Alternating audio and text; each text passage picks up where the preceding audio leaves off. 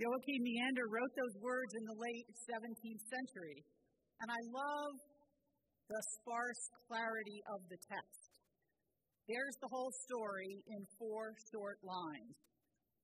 He, of course, was writing more than 1,600 years after the event we celebrate today. By the time he wrote this, the church was deep into all the traditions we love. The beautiful flowers, trumpets, singing, fancy hats, delicious brunch, all the ways we celebrate on this day, this news of resurrection, and the hope it gives us.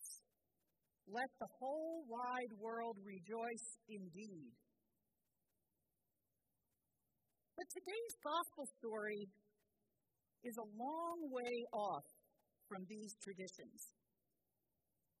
Mark tells us that the women were seized with such terror and amazement that they couldn't even speak. They said nothing to anyone. They were too afraid to speak. They fled from the tomb without saying anything to one another or even to that messenger in the tomb.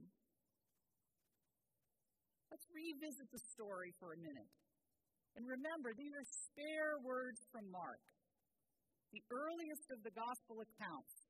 So the starkness of the language feels true. There's been no time for embellishment at all. When the Sabbath was over, that would be Saturday at sundown, Mary Magdalene and Mary, the mother of James, and Salome bought spices so that they might go and anoint Jesus.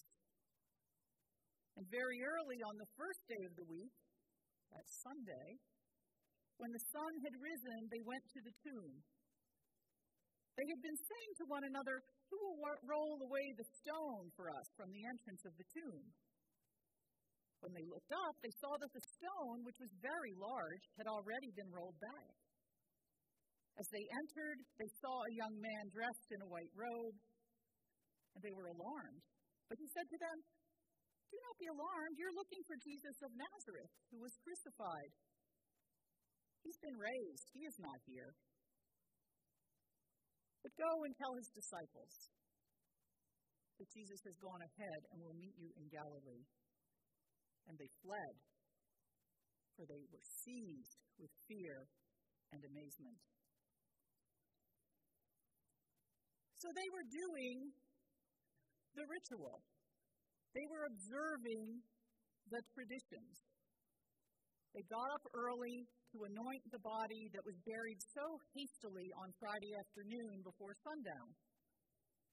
And no doubt they are grieving mightily, having witnessed the cruel and brutal murder of their friend and spiritual leader.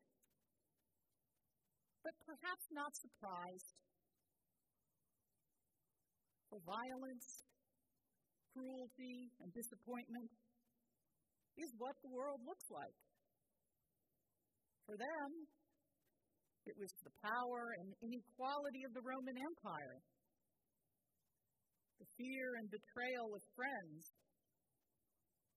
For us, just this week, it is more mass shootings, anti-Asian racist violence, continuing anti-black racism, death and despair at the border. I grieved all over again this week seeing the photo of George Floyd's dying face. 2,000 years, it seems, has not done much to change anything. We certainly continue to find ways to harm one another. Our world, left to our own devices, gives us violence and death. So it's in this very real world that these 3 women awake that Sunday morning. And they want to do the things, as we do, to honor the dead as best we can. And for them, bringing the burial spices is a ritual of death, honoring the dead. So they carry on with the tradition and head out early in the morning for the tomb, wondering only about the practical question of how they will move the large stone they saw on Friday as it sealed up the cave with Jesus' body inside.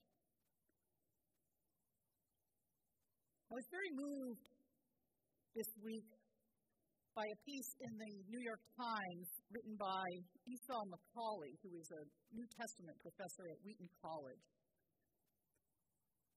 And he said about this particular story, Mark's version, he said, the women did not go to the tomb looking for hope.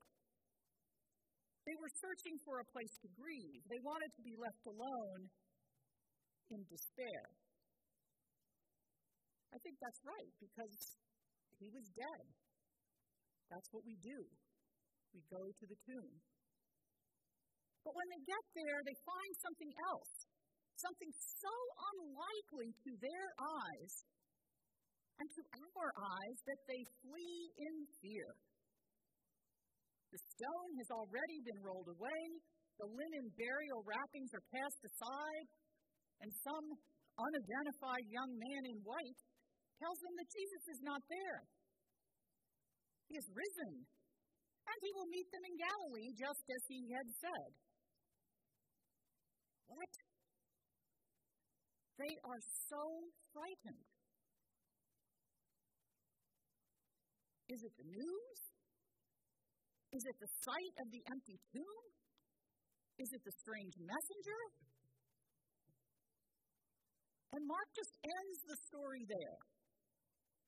They were seized with terror and amazement, and they said nothing to anyone. They were so afraid.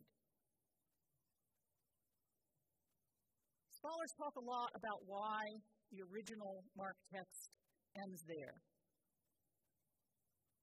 Here's Macaulay again. He says, Mark's ending points to a truth that often gets lost in the celebration of Easter.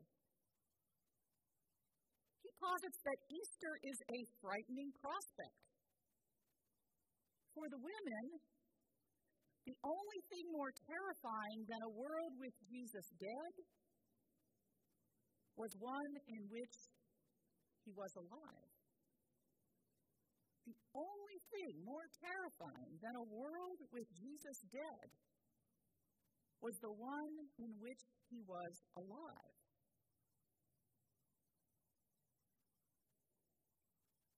What about for us?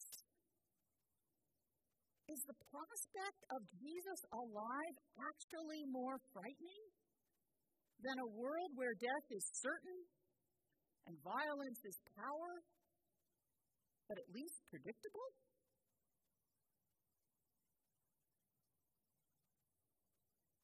I wonder if our Easter trappings, beautiful as they are a way to avoid dealing with this truth. The underlying truth of this story, that the love of God is real.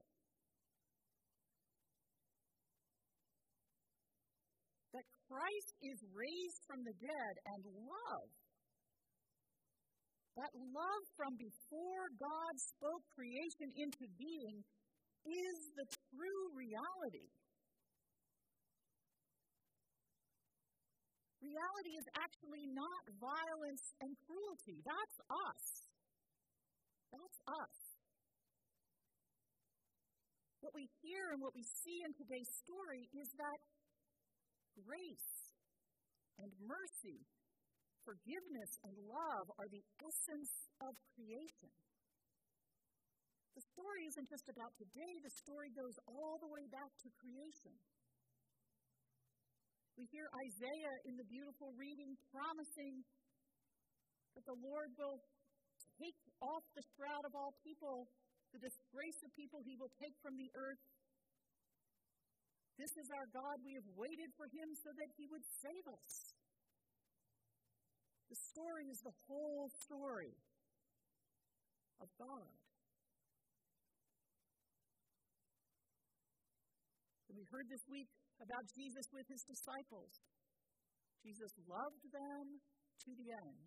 Jesus loves us to the end. So for today, it's a love question. It's a love question. If Christ is risen from the dead, then all the promises God has made are true. We are beloved. We are forgiven. We are saved. And if we know that to be reality, if we are witnesses like Mary Magdalene and Mary and Salome to that empty tomb, to this news that love overcame death itself, how can we continue to live the way we do? With greed and pride, violence and inequality.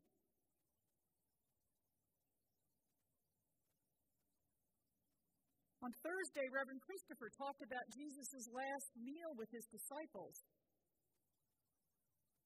And at the end of the day, the message was simple.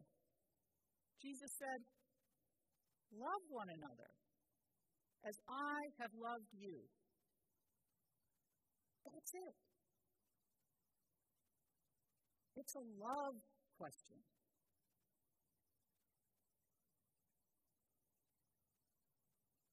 Today we celebrate in this brief time that resurrection is real. God's love is real. God's power is real. This story is true. What does that mean for you? For me? For Trinity Church, for our country, for the world? Easter is a love question.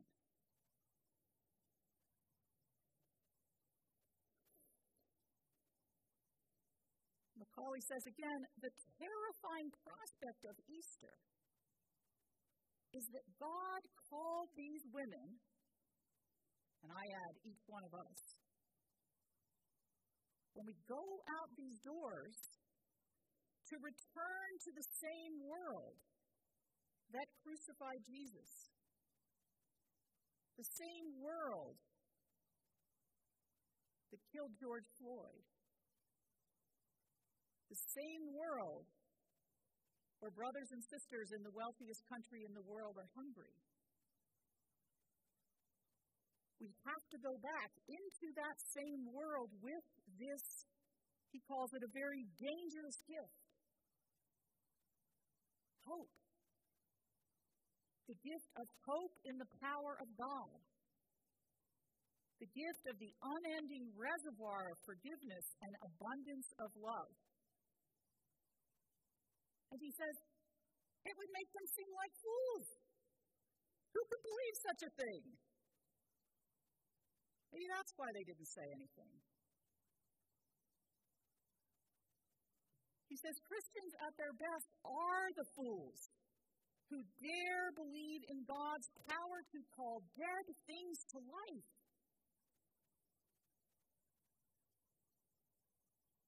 So, my friends, Easter is a love question. How will you go forth this day with that foolish, crazy, true hope into a world that will continue and wants to always tell a different story? How will you embody love for one another as Christ loves us? This news today, this Easter news, he is not here. He is risen. This reality of the power of love can change the world. And Jesus is ahead of us as he promises over and over, follow this way, my way of love, and you will be whole. I go to prepare a place for you, and I will bring you with me. We are so scared to believe, so scared to love, so scared to follow. But Easter is the message. Easter is the revelation. People in the Bible were always asking Jesus for signs and for revelation. This is our revelation. We stand this morning looking into that empty tomb with Mary Magdalene and Mary and Salome.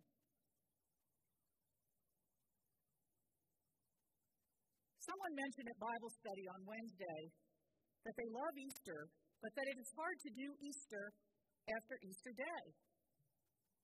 It is. It is. That may have been the truest thing I heard all week.